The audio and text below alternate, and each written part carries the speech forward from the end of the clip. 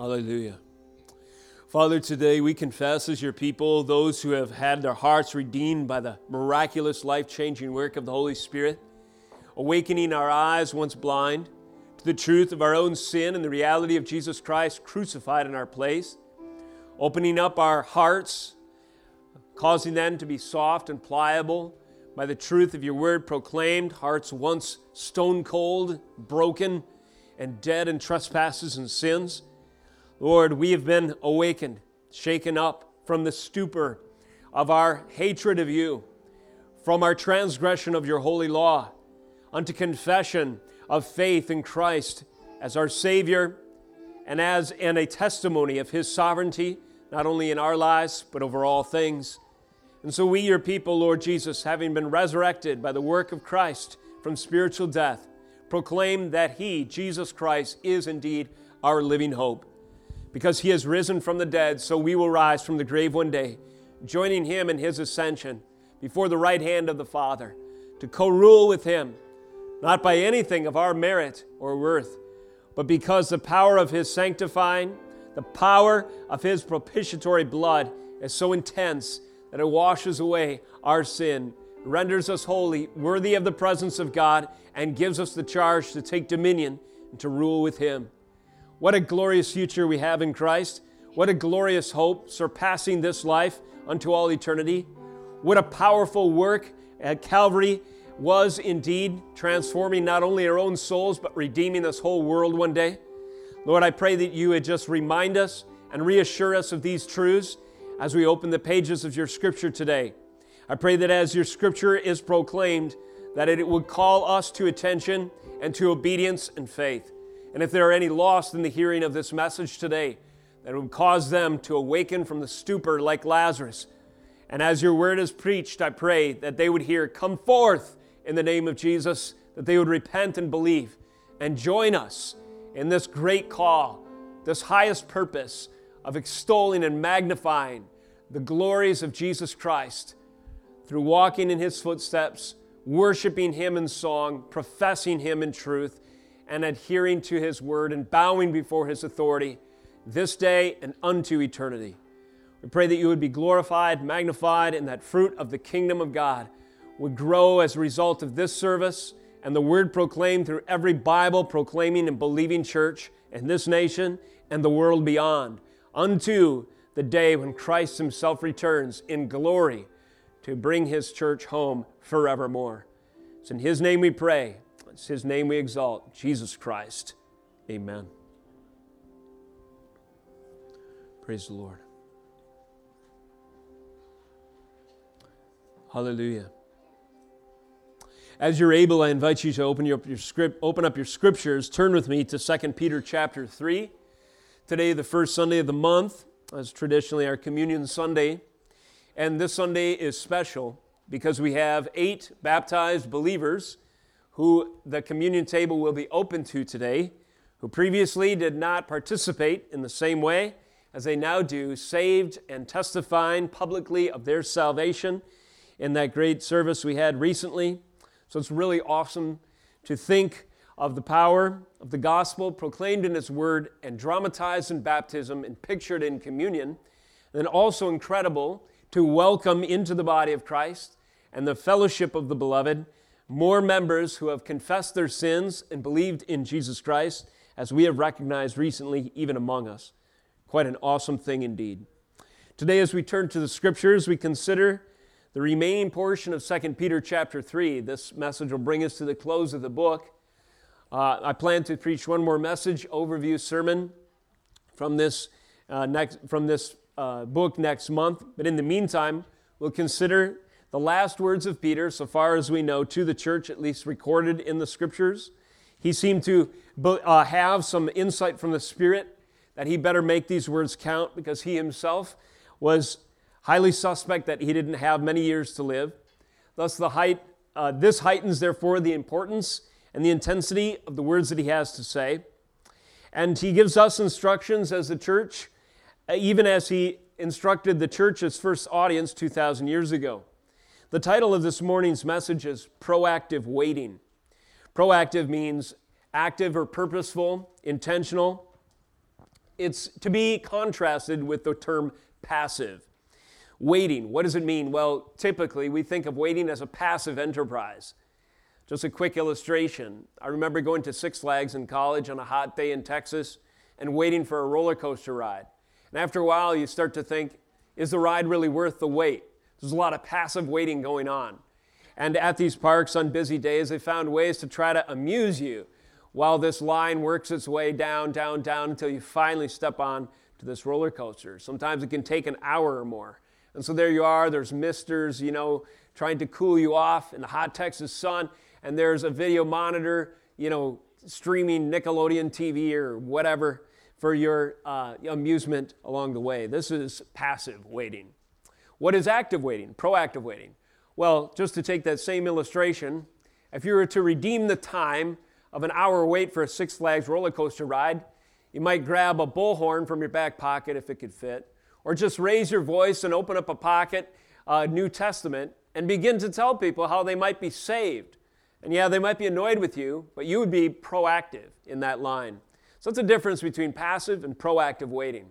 We as His people, as saints, between now and when He returns again, are called to be proactive. Therefore, the aim of this morning's message is to equip the church by means of big picture sovereignty. When we keep the big picture of God's purposes and plan, His coming, the day of the Lord, His second coming, a day of judgment on the horizon, and a day of salvation for His people, it prepares us for the trials and for the waiting that we are called to do in the meantime. With that introduction, and your hearts and Bibles open, would you stand out of reverence for the reading of God's Scriptures today? Let us consider the holy Word of God in 2 Peter 3:10 through the close of the chapter, verse 18. Here is the Word of God. But the day of the Lord will come like a thief, and then the heavens will pass away with a roar, and the heavenly bodies will be burned up and dissolved, and the earth and the works that are done on it will be exposed.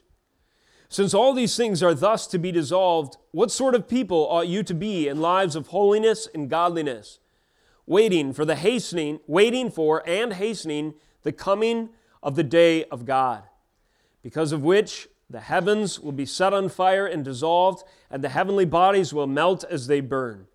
But according to His promise, we are waiting for new heavens and a new earth, in which righteousness dwells. Verse 14. Therefore, beloved, since you are waiting for these, be diligent to be found by Him without spot or blemish and at peace, and count the patience of our Lord as salvation, just as our beloved brother Paul also wrote to you according to the wisdom given him, as he does in all his letters when he speaks in them of these matters. There are some things in them that are hard to understand, which the ignorant and unstable twist to their own destruction, as they do the other Scriptures.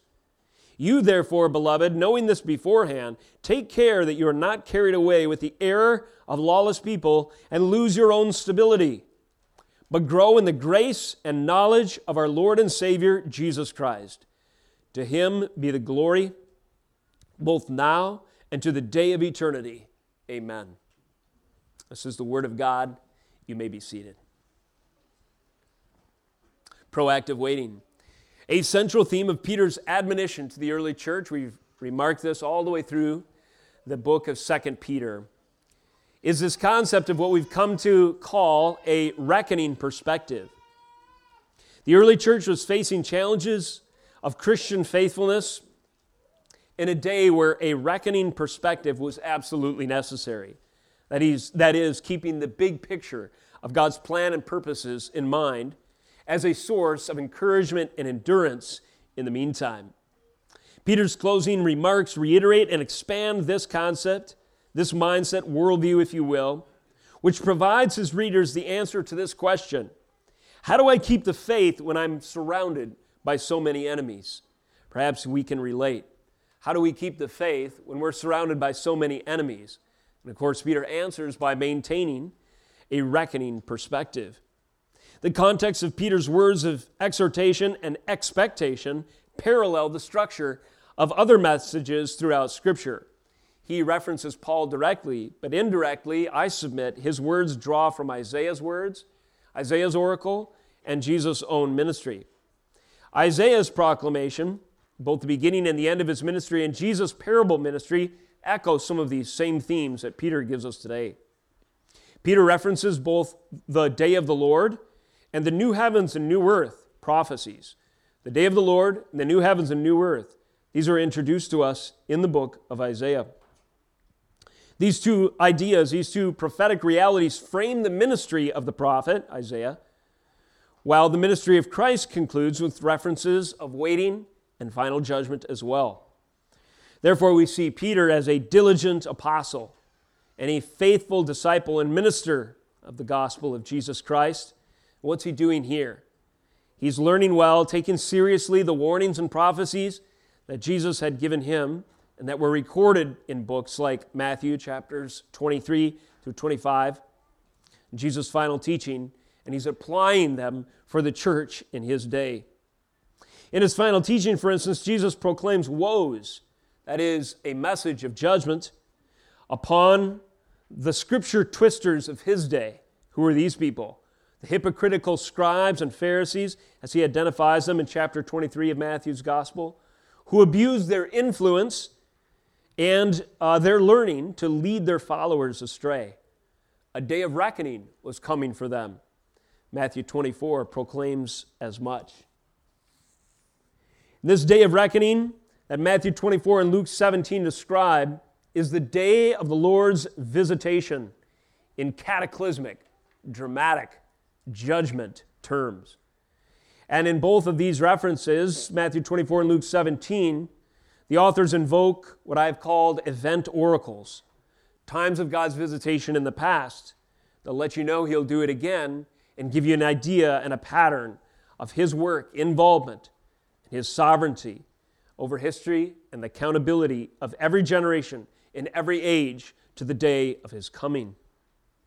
Event oracles like this, event oracles such as Noah's flood and the sulfur rain over Sodom and Gomorrah are two examples that are referenced.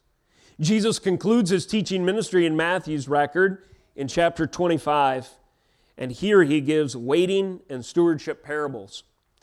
We won't have time, of course, to cover all this background material, but suffice it to say, it is surely evidently in the mind of Peter as he writes. He thinks quite deeply about that parable that Jesus gave him of the 10 virgins. It's necessary that they trim their lamp to be ready. They didn't know when the bridegroom was going to come, but they knew if they were diligent to their task that meant they needed to be ready at any given moment. Likewise, the parable of the talents illustrates stewardship. God has given you a task, proactive waiting. The passive waiting of the one who buried his talent was judged in the end, but those who were busy about the duty that their master had given them, they, in fact, in the end, were rewarded. Thus, the 10 virgins, the parable of the talents, Jesus' proclamation following these parables of final judgment, all of this is in the background, no doubt, of Peter as he instructs the church. There's a foretelling of final judgment in Matthew 25, 31 through 46, and that's that passage where Jesus talks about the end of time, the end of days, when the sheep will be separated from the goats, etc. Thus, Peter understands from the word of Christ and the challenges of his day that waiting is dangerous. When we were preaching through Matthew years ago, that was a theme towards the end of Jesus' ministry that I seek to remind us of, that waiting is dangerous. Waiting requires equipment. Waiting requires a careful consideration, a reckoning perspective in terms of Peter's epistle is necessary for the church to endure the trials of the meantime. When we get proactive about our duty and when we recognize those big picture truths, we realize the necessary equipment, we are sufficiently armed for the dangerous task of waiting for the promises of God through His covenant that will be manifest fully in the future. Peter applies these teachings for the church of Asia Minor in no uncertain terms. He's very clear about it. The words of Isaiah, Jesus, Peter, and Paul are indispensable for us today as well. They answer the pressing questions that arise in times of waiting and in times of great trial. And there's 4 questions in our text today, explicitly and implicitly, that I'd like to organize our sermon around. I'll give you this heading. Peter's last words answer 4 reckoning perspective questions. And here they are. Number 1, what are we waiting for? Verses 10 through 13. Number 2, what sort of people are we to be? What are we waiting for? What sort of people are we to be? Number 3, what is the alternative? To the people we're supposed to be. What is the opposite of that? And then finally, what is our chief end, our highest purpose, the ultimate goal? Peter's last words answer these 4 reckoning perspective questions in our text today. First of all, Peter answers this question, what are we waiting for, in verses 10 through 13. He describes this event, occasion, future reality in terms of the day of the Lord and new heavens and new earth. A second coming, indeed. Verse 10. Peter says, but the day of the Lord will come like a thief, and then the heavens will pass away with a roar, and the heavenly bodies will be burned up and dissolved, and the earth and the works that are done on it will be exposed. The day of the Lord. As I'm going over some of these passages, turn with me to Isaiah chapter 2 so we can get the background of some of what he is describing here. In verse 12, he goes on to say, we're waiting for and hastening the coming of the day of God, because of which the heavens will be set on fire and dissolved, and the heavenly bodies will melt as they burn. Did you catch those 2 references? They're drawn from the book of Isaiah, I submit. Verse 10, the day of the Lord. Verse 12, the day of God. As we turn to Isaiah 2, we get some background of this concept of the day of the Lord. What does it mean? Let's pick up, this again, note, is in the beginning of the prophet's ministry. Peter points to a visitation yet future that has clear precedent in covenant history. In other words, what are we waiting for? We're waiting for the day of the Lord, and this day of the Lord is a second coming.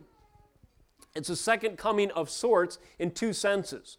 Jesus came first in the incarnation, in his ministry of redemption. He's coming again in victory and in judgment. Classically, this is the second coming of Christ. And so this day of the Lord indeed refers to the second coming of Christ. But it's also a second coming of the Lord in another sense. It's a second coming in the sense that God has come at occasions provisionally throughout the course of redemptive history. So when Peter points to these visitations, he's pointing to the words of Isaiah describing days like this, the day of the Lord, and also he uses events as examples in his own writing. We'll touch on a few examples in a minute. In Isaiah 2, verse 11 and through 22, we read the following. The haughty looks of man shall be brought low, and the lofty pride of men shall be humbled. And the Lord alone will be exalted in that day. So that's your highlightable phrase, in that day. Isaiah is expounding the day of the Lord and what to expect in times such as this. A reference that is echoed by Peter, verse 12. For the Lord of hosts has a day. Kids, we should play the stop game, should we? You guys want to play a stop game? All right, every time you hear day, tell me to stop, all right? So let's back up. And the Lord alone will be exalted in that day. Very good. For the Lord of hosts has a day. A second reference, against all that is proud and lofty, against all that is lifted up, and it shall be brought low. Against all the cedars of Lebanon, lofty and lifted up, and against all the oaks of Bashan, against all the lofty mountains, and against all the uplifted hills, against every high tower and every fortified wall, against all the ships of Tarshish, and against all the beautiful craft. And the haughtiness of man shall be humbled, the lofty pride of men shall be brought low, and the Lord alone will be exalted in that day. Excellent, number 3. And the idols shall pass away, and the people shall enter the caves and the rocks and the holes in the ground, from before the terror of the Lord and from the splendor of his majesty, when he rises to terrify the earth. In that day, mankind will cast away their idols of silver and their idols of gold, which they have made for themselves to worship, to the moles and to the bats, to enter the caves of the rocks and the clefts of the cliffs from before the terror of the Lord and from the splendor of his majesty, when he rises to terrify the earth. Stop regarding man, in whose nostrils is breath, for of what account is he? So the kids identified for us 4 references to the day of the Lord. The Lord of hosts has a day, and on that day he visits the earth. And this is a day of reckoning, a day of accounting, a day of visitation, which spells redemption and salvation for those who are in right covenant standing with him, but spells judgment for those who have not turned from their sins and trusted in his promises for their salvation. This day of the Lord is a day in which God will be exalted. It is a day in which the proud and lofty will be brought down. And in what ways does the Lord cast down the proud on that day? Well, he defaces the humanistic pride of man. The haughty looks of man shall be brought low, the lofty pride of man shall be humbled. Think of Nebuchadnezzar. The day of the Lord's visitation came in the form of removing that expression of the image of God in him that gave him reasoning and had caused his soul to be active and in his common grace have the ability to interact in a way that used logic and so forth, and he was reduced to just his animal instincts. So for 7 periods of time, this Nebuchadnezzar ate grass, and it says his hair grew long like eagle's feathers, and his nails, he didn't even think to trim them, grew like talons of a bird. And what changed the circumstances? Well, he was condemned to this judgment until the day when he confessed that he was not King of Kings, but there was a sovereign yet over him. The once proud and self-worshiping, elitist, empirical, self-appointed Savior of the world and ruler of the empire was brought low on the day of the Lord. The Lord brought down the proud and lofty on that day, defaced the pride of the secular humanist, said, "You are not God, but indeed you serve at the pleasure of the Lord." Stop regarding man was a message to everybody else, in whose nostrils and breath, for of what account is he? By one strike of the Lord's day of visitation, he can reduce the most impressive actor of evil to a cow that you could herd with all the other oxen in the fields of Bashan.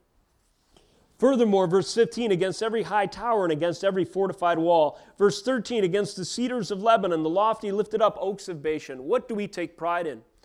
Landmarks of natural resources that represent the identity and the prosperity of a country. That's what the cedars of Lebanon were. They were used in the construction of the temple, but they were also used in the construction of palaces to show off the pride and the authority and the riches and the wealth and the influence and the sovereignty of mere men. The Lord has the ability to tear down the cedar pillars of the palaces of the ungodly, of those who are high and lifted up against the knowledge of the Lord. And he can destroy them in a moment, and that's what happens on his day. Furthermore, areas of military fortification and defense, every high tower and every fortified wall, some trust in chariots and some in horses, but they are proven fools on the day of the Lord. And how about economic pride and national pride? Ships of Tarshish against the beautiful craft. Nations today, as it was then, take pride in what they can produce by their craftsmanship. And then they revel in and show off the riches that they attain by their productivity.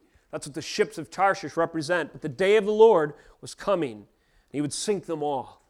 And he would render them all just kindling in his hand as he snaps the ships of Tarshish like the storms upon the sea. And in that day the haughtiness of man is humbled, the lofty pride of man is brought low, and the Lord alone is exalted in that day. This is the day of the Lord. And these are references that Peter uses to give a reckoning perspective to the church. Though there are times where haughty men seek to flex their muscle against the church, and while we seem such a pitifully small group by contrast, and our influence is marginal compared to the cultural megaphones of our day, nevertheless, there is a day of reckoning coming. It's happened before, has it not?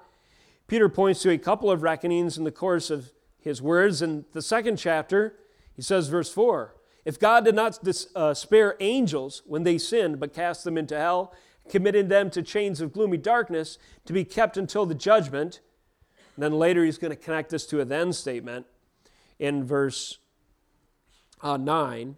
Then the Lord knows how to rescue the godly from trials. You see, before this world even began, there was rebellion in the heavenlies. And a third of the angels joined the satanic enterprise in declaring a coup, seeking to usurp the throne, authority, and glory of God.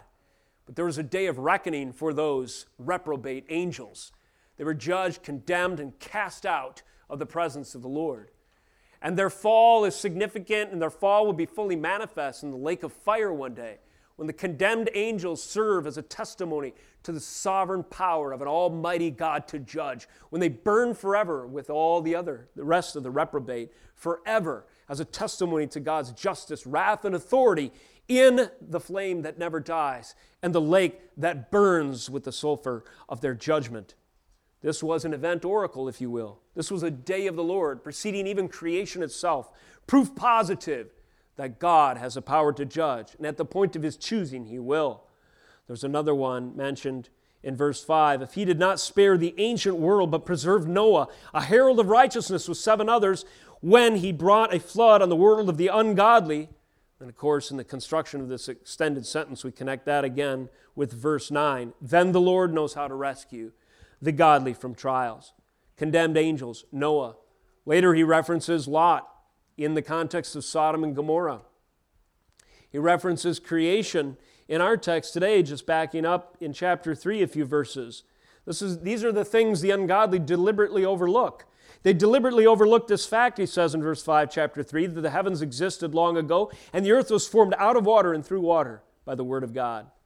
Another event oracle, another day of the Lord, another coming of the Lord is referenced in verse 6, and that by means of these, the world that then existed was deluged with water and perished. The great flood, the global deluge, the judgment in the days of Noah. That is what the ungodly deliberately overlook. If the ungodly deliberately overlook these things, then we as God's people are called to deliberately look upon them. Deliberately look upon the record in God's scriptures of the condemned angels being cast out of the presence of Almighty God.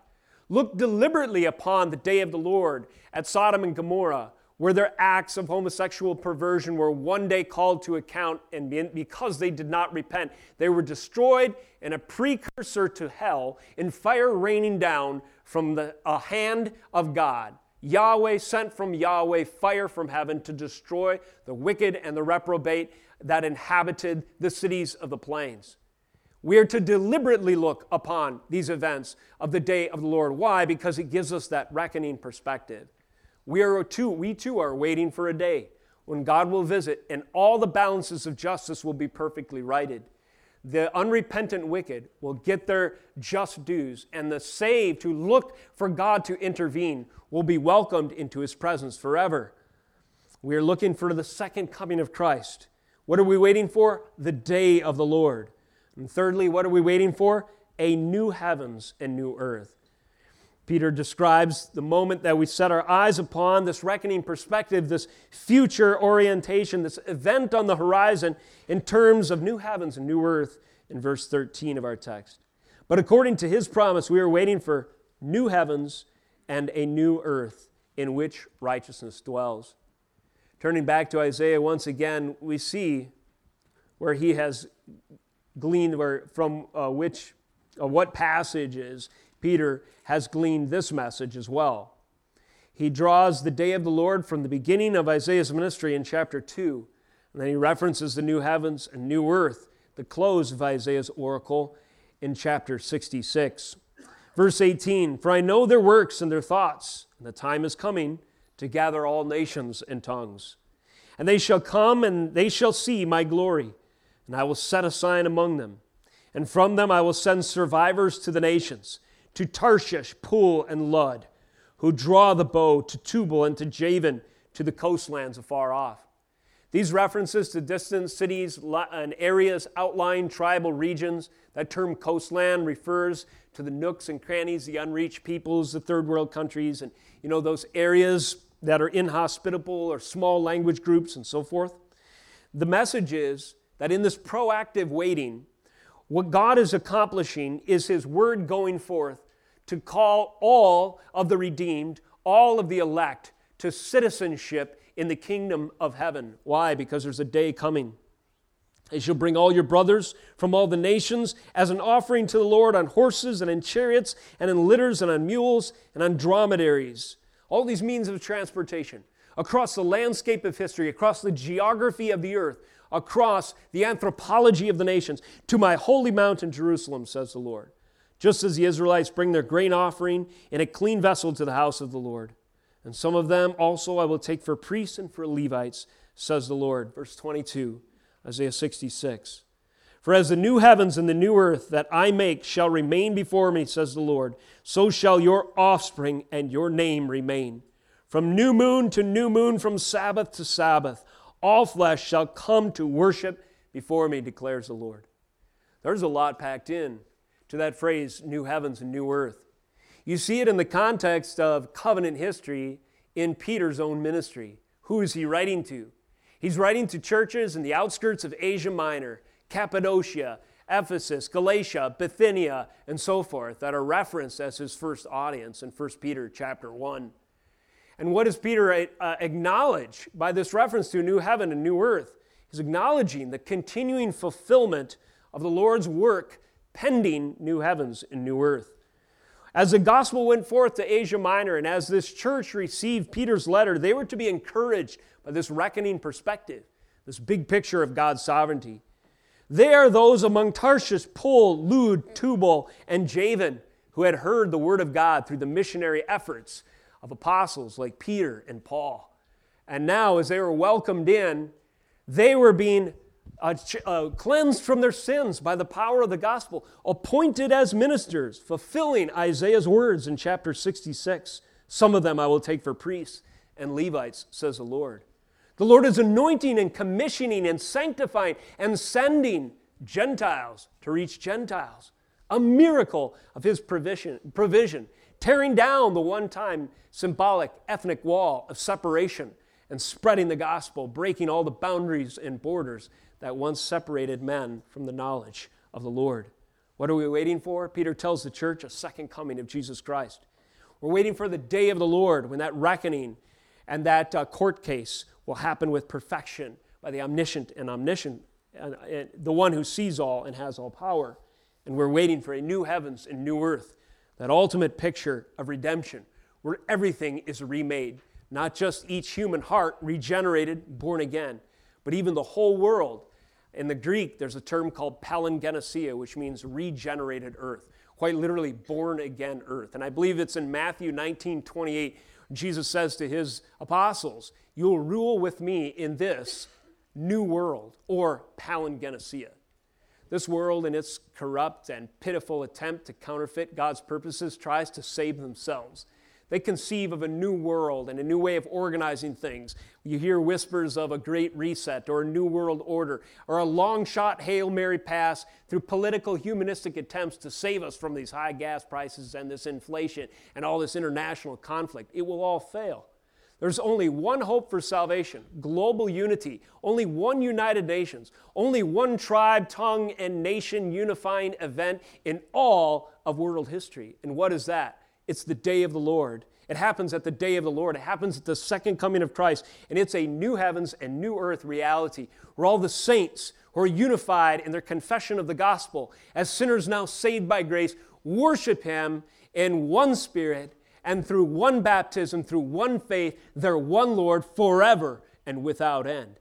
And this is what we see pictured in the book of Revelation, chapter 21, where that new heavens and new earth is described in terms of New Jerusalem. It's a city, it's a habitation, it's a gathering, it's an assembly without end that the Lord has prepared for those who love Him. So Peter's last words answer 4 reckoning perspective questions, the first of which, what are we waiting for? This is what we're waiting for. A second coming, a day of the Lord, a new heavens and new earth. Well, there's application points that he then shifts to. In light of this, there's a second question. What sort of people are we to be? When we keep these things in mind, this reckoning perspective, how should it change our day-to-day lives? Well, Peter's clear on that as well, and he gives a number of instructions, exhortations, in the course of his book, but there's several in our text today as well. Verse 11, since all these things are thus to be dissolved, so in light of the day of the Lord, what sort of people ought you to be in lives of holiness and godliness, waiting for and hastening the coming of the day of the Lord? Holy and godly we are called to be, hastening, waiting proactively, and by doing that, hastening in a sense, the coming of the day of the Lord. Furthermore, there's more kind of application, connecting words and language. Verse 14, therefore, beloved, since you are waiting for these, waiting for what? Well, second coming, day of the Lord, new heavens and new earth. He says, be diligent. Again, verse 14. to be found by Him without spot or blemish and at peace. We're to be diligent, spotless, blemish-free, and peaceful. Furthermore, he continues with instructions in verse 19, or in verse 16 and 17. I guess 15 is what I'm after. And count the patience of our Lord as salvation, just as our beloved brother Paul also wrote to you according to the wisdom given him. In other words, what does proactive waiting look in times of God's forbearance, His long-suffering, and His patience? Well, he's gone over this a little earlier on, verse 8. Do not overlook this one fact, beloved, that with the Lord 1 day is as 1,000 years, and 1,000 years as 1 day. The Lord is not slow to fulfill His promise, as some count slowness, but is patient toward you, not wishing that any should perish, but that all should reach repentance. So what sort of people are we to be in light of the coming day of the Lord and all that accompanies it? We're to be godly and holy, the apostle instructs. We are to, in this sense, to this end, we are to embrace the means that God gives us, become godlier and holier. This would be a callback to the beginning of the book, where Peter opens his message to the church in 2 Peter 1:3 by saying this: His divine power has granted to us all things that pertain to life and godliness.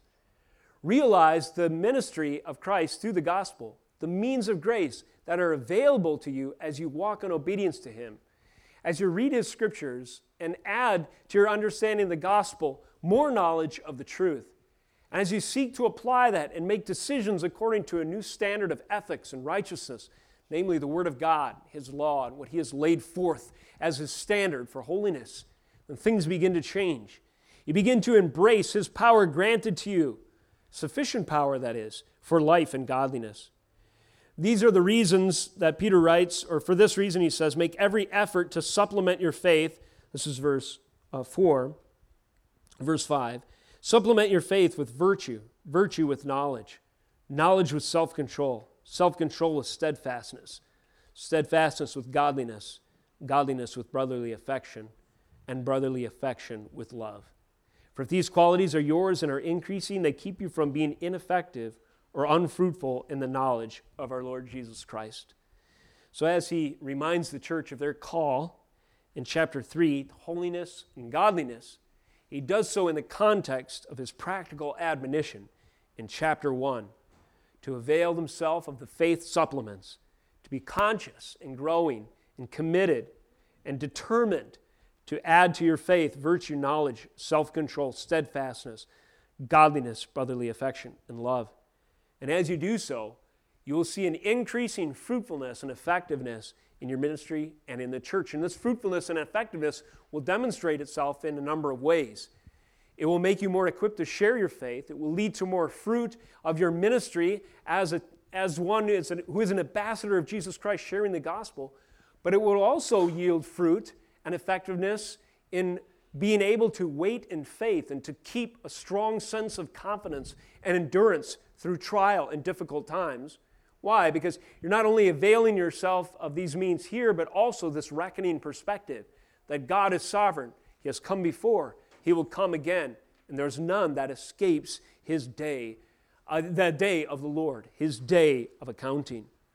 And so in this way, what sorts of people are we called to be? Well, in light of these truths, holy and godly, furthermore, diligent, spotless, blameless, and peaceful. Therefore, beloved, since you are waiting for these, be diligent to be found by Him without spot or blemish. Diligent. This goes back to that proactive waiting call. Doing the work that God has called us to do, not passively, but instead working in such a way as to, in Peter's words, if it could be said, hasten the coming day of the Lord. And though we know that God is sovereign and has ordered history, and our works in and of themselves don't hasten the day of the Lord per se, but one thing is certainly true. There are consequences, or there are conditions, there are benchmarks that will be met before the Lord returns. So in this sense, with every soul that's saved, we're one step closer to the new heavens and new earth. So as you work to save souls, to spread the message to raise your children in the nurture and admonition of the Lord, There's this morale and this vision, this working with the Spirit. There's this inertia. You're aligning yourself with the purposes and plan of God. And you can feel the tug and the momentum moving forward to that glorious day of eternity. As souls confess, like those 8 that stood before us recently and said, I believe Jesus Christ is my Savior. I know that I'm a sinner, and I'm saved, and I trust in His blood to save me. We've added to our numbers, God has, 8 souls, and we're 8 souls closer to the new heavens and new earth. It is my conviction, saints, that the growth of the kingdom of God is most substantially measured by every member of the elect coming in. And as such, the increase of His kingdom, as measured by the elect coming in, is a graph like this. One more soul, one more soul, one more soul, until the fullness of His purposes in redeeming a people unto Himself, that mysterious number that only the Godhead knows, is complete. And at that day, we will all join together at a table so far into the distance, I imagine we cannot see the end of, at the marriage supper of the Lamb. So be diligent. Keep these things in mind. We keep you motivated to be faithful.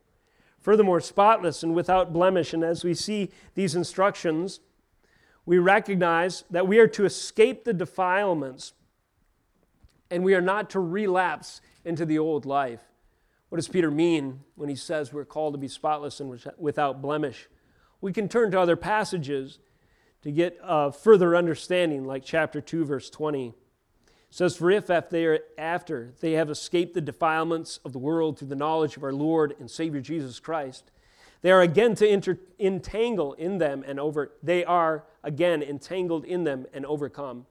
The last state has become worse for them than the first. For it would have been better for them never to have known the way of righteousness than after knowing it to turn back from the holy commandment delivered to them. Notice this proverb he gives. 2 animals are in view. Verse 22. What the true proverb says has happened to them. The dog returns to its own vomit, and the sow, after washing herself, returns to wallow in the mire. So don't become defiled. Remain without blemish. That is, recognize that through the gospel, you have escaped the defilements of the world through the knowledge of our Lord and Savior, Jesus Christ. So don't be tempted by the pig food anymore. Don't be tempted by the dog vomit anymore, by the latest and greatest interesting ideas of a world that is in rebellion against the Lord, or the Bible twisting of false teachers who take something that's culturally popular and try to put the stamp of biblical approval on it by taking great liberties, not preaching the Scriptures as they are proclaimed to us, but using them as a tool to convince and to deceive others according to the whim and the will of men. So when we avoid these things and stand true on the gospel, the simple yet profound and eternally evident and proclaimed gospel, the things represented at the table of the Lord, the things reaffirmed time and again in Holy Scripture, the message through and through of covenant assurance and the hope of Jesus Christ, this will give us the strength to remain, as it were, without blemish and spotless, escaping the defilements and returning to the pig food and the dog vomit of our old life. And then we are to be at peace. How then should we live? What sort of people ought we to be in light of these realities? Well, Peter instructs us that we are to be without spot or blemish and at peace. Perhaps we can say this in 3 senses. We are, first of all, to be at peace with God through the gospel. Paul proclaims this in the book of Romans. How can you be assured of peace before a holy God as a sinner? Only when your sins are washed away by the blood of Jesus and you are given through the imputation of Christ a righteousness and a justification that places you in right standing so that there's no more enmity, conflict. There's no more enemy and judge relationship, but instead Savior and friend.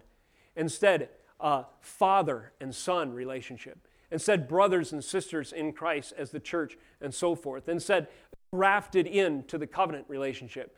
Instead, fitted stones against the living stone, Jesus Christ. Instead, a member of the body of Christ fitted into the head from which the source and life flows, Jesus Christ. These are the pictures that we are given. And we are at peace with God. This is the reality of our situation. Secondly, we are to be at peace with one another. You know, there's reasons to be in conflict, to be jealous and unforgiving. But one thing the gospel does when it's just heated, for the substantive, transforming reality and work that it is it begins to heal relationships between, at one time, estranged and enemies.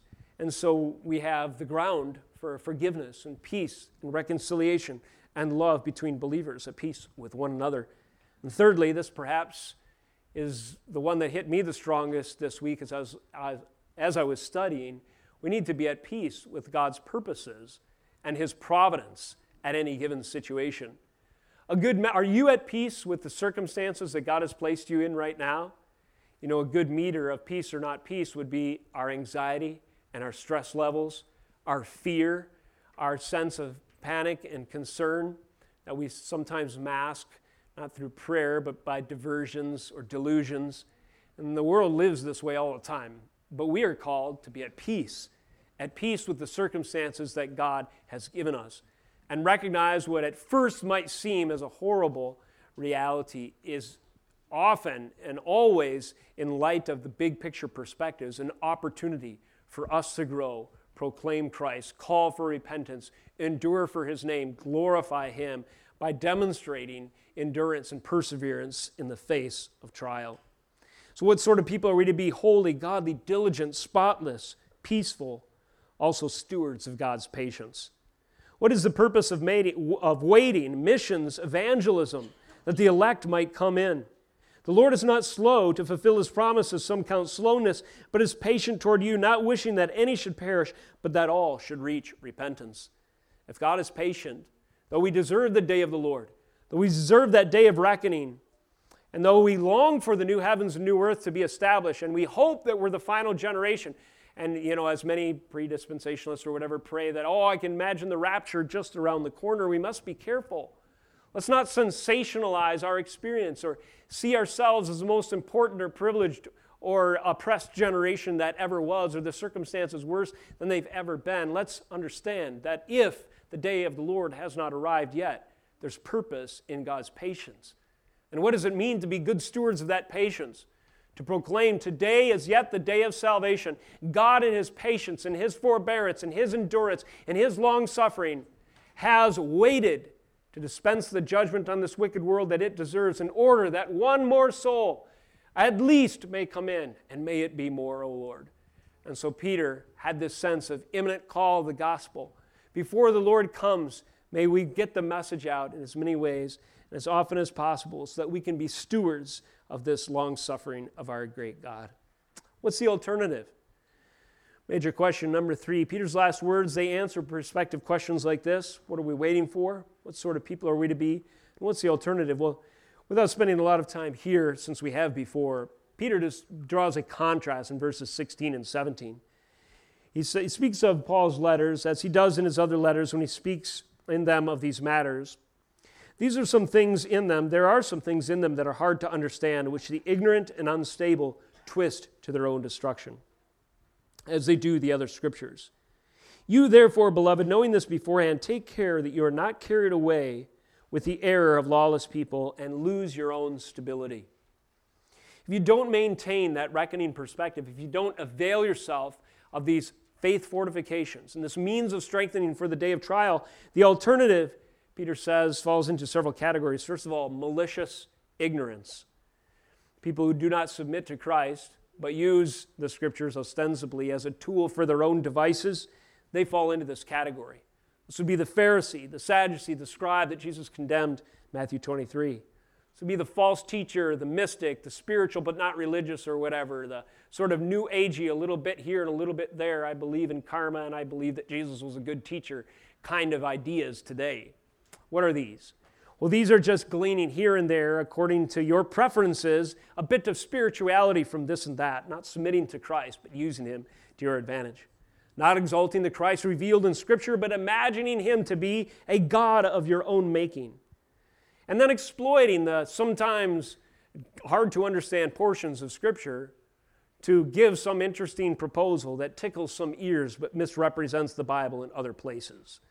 There are indeed some things hard to understand in the Scriptures, but the humble man says, he's willing to say, I do not know. But those who are malicious in their ignorance say, I'll take advantage. And so in a day such as ours, where there's a lot of uncertainty, a lot of instability in society and otherwise, politically, culturally, spiritually, It creates an environment that is ripe for abuse. False prophets arise, make false claims. In their confidence, in their human understanding, and their apparent intellectual abilities, they will seek to exploit us in times like these. Don't be that person. Don't be led astray by that person. Don't be the maliciously ignorant. Why? Because their end is self-destruction. They twist to their own destruction as they do the other scriptures, the Word of God. The Word of God is not yours to manipulate. The Word of God is a standard before which you must bow. Submit and surrender. Approach it with humility. Therein is Christ and His gospel revealed.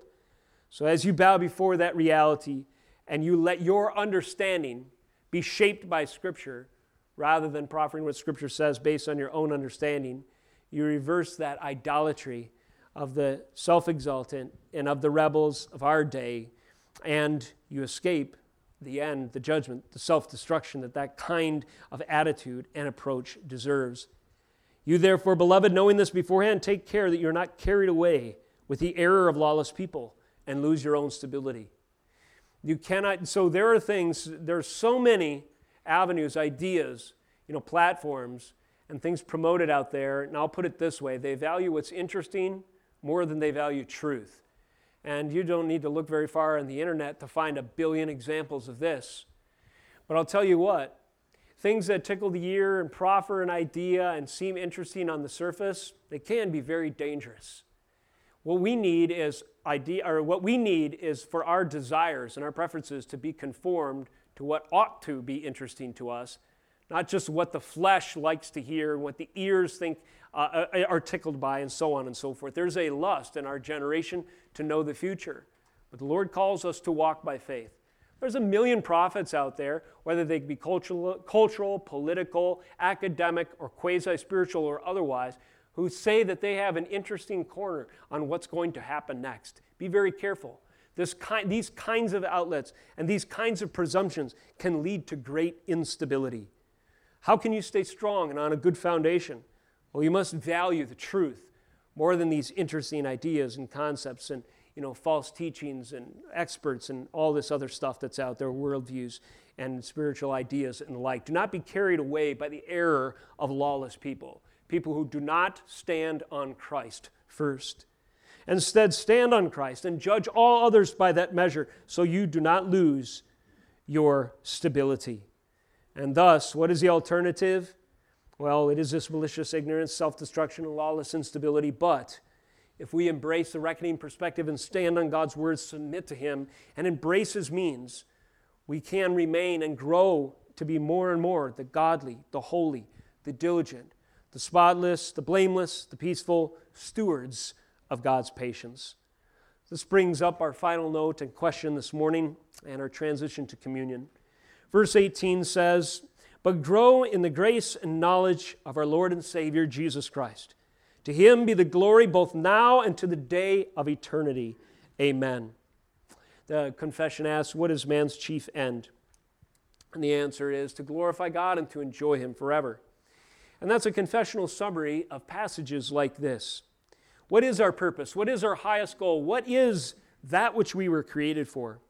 We are made in God's image for the purpose of growing in grace and knowledge of our Lord and Savior Jesus Christ, so that we can become famous and notable? No. To Him be the glory, both now and to the day of eternity. Amen. Grace and knowledge is for us. Glory belongs to Christ. And as you grow in grace and knowledge, it is not for the puffing up or the self-assurance or for showing off to one's neighbor, but instead, to the degree that you grow in any of these things that we've talked about today, it is only the grace of God, that unmerited favor. And so we should not become haughty or proud. We should recognize to God alone be the glory. Turn with me one final passage, John chapter 20. The glory of the Lord, if His word has been rightly divided today, has been displayed in the proclamation of the Scriptures. The glory of the Lord in the songs that we have has been featured in the songs that we have sung that proclaim the truths about Him that we've learned from His holy word. The glory of the Lord is displayed in your testimony, believer, a one-time sinner saved by grace, here because you identify as a brother and sister with the people of God as a son and daughter of God Almighty because of the saving work of Jesus Christ. Furthermore, in our service today, there is a unique way in which the glory of the Lord is displayed. And it is displayed symbolically in these elements here. So kids, I have a question for you, especially kids who are recently baptized. Remind us, what does the bread remind us of? Say it louder. And kids, what does the cup remind us of? That's correct. At this table is displayed the glory of the Lord. The body of Jesus Christ symbolically represented in the bread that was broken to pay for our sins and transgressions. The blood, his own lifeblood, the incarnate second person of the Trinity, the Son of God, spilled as a sufficient atoning payment to wash away your sins. So the glory of the Lord is displayed in these ways. In the Old Covenant, there is a command and a promise that the message of Passover will endure for eternity. Keep this as a sign among your generations forever. And Exodus 12 gives instructions accordingly. When Jesus comes, we find that the Passover lamb was indeed himself. And thus we celebrate in a real sense today Passover. The Passover lamb, Jesus Christ, will be consumed symbolically by us today, representing that in his body and blood is sufficient provision for our eternal life. Will the testimony of God's glory and the price and purpose of redemption exist beyond this life, even in the next life? Well, I submit to you, yes, and I'd like to draw your attention to a verse that I would base this statement upon, or a passage. John 20:24. Now Thomas, one of the 12, called a twin, was not with them when Jesus came. So the other disciples told him, "We have seen the Lord," but he said to them, "Unless I see in his hands the mark of the nails, and place my finger into the mark of his nails, and place my hand into his side, I will never believe." Accommodating his terms and his unbelief graciously and mercifully, we have the rest of the story, verse 26. 8 days later, his disciples were inside again, and Thomas was with them, although the doors were locked. Jesus came and stood by them and said, "Peace be with you." Peace be with you. Remember our teaching on peace today. Then he said to Thomas, "Put your finger here and see my hands, and put out your hand and place it in my side. Do not disbelieve, but believe." Thomas answered him, "My Lord and my God." Jesus said to him, "Have you believed because you have seen me? Blessed are those who have not seen and yet have believed." Now, when we think of Thomas, perhaps we imagine ourselves one of the more noble disciples. Thomas has earned this reputation of the doubting Thomas. He needed to see to believe. But let's have a little more humility than that. The reason that we need this representation here is because there are times when we ourselves are doubting Thomases, when we forget the importance and the reality and the application of the blood of Jesus crucified for us. What reality rushed into Thomas's soul when he touched that wound on Jesus' hand?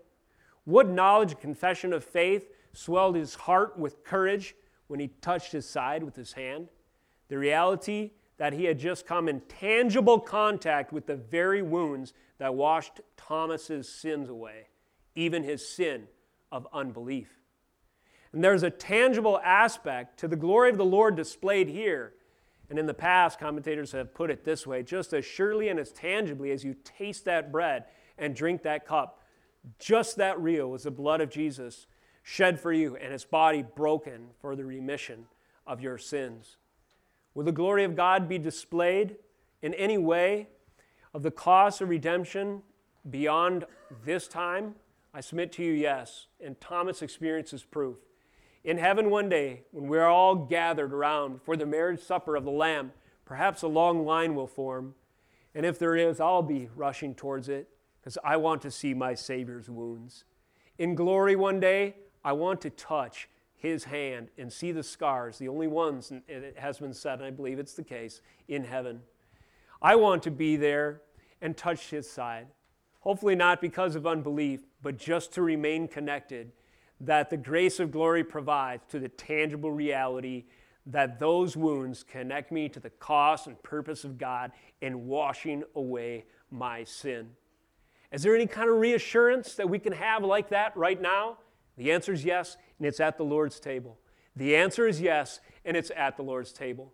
If you're a believer in this room, if your sins have been washed away and you believe that with all your heart, there are those times where you, of course, wrestle and have discouragement and difficulty. Nevertheless, deep within your soul, you've confessed your sin. You placed Christ at the top of as your Savior and Lord, your King of Kings. Then the table, if you've repented of your sins and turned to Him, is open to you. If you have not confessed your sins and believed in Jesus, do not come to this table. It's just a symbol of judgment for you if you were to do so. However, the doors of fellowship and communion are wide open to those who have touched the body and blood of Jesus Christ in their own soul by affirming the reality of His death for their sin. Let us pray and transition to communion this day. Lord, we thank You for the reality that is displayed before us of the work of Jesus Christ represented in these elements today. I pray for all who approach the table, especially those who have been recently baptized, that You would etch all the deeper upon their soul the reality of Your salvation for them. Lord, we recognize that our highest goal is achieved when we grow in grace and knowledge, not for our glory, but for Yours. So we pray that we would grow in grace and knowledge through the proclamation of Your word, through the singing of these songs of worship, through the testimony of Your work proclaimed through this table, that we might be further equipped with all things pertaining to life and godliness, even the communion bread and cup, so that we might grow in our call to be holy and godly, diligent stewards of Your patience, spotless, blameless, at peace with You and with men and the circumstances in which You've placed us. And all this that You might be made manifest and Your kingdom would advance through Your church, growing in sanctification and proclaiming the message of truth. In Jesus' name we pray. Amen.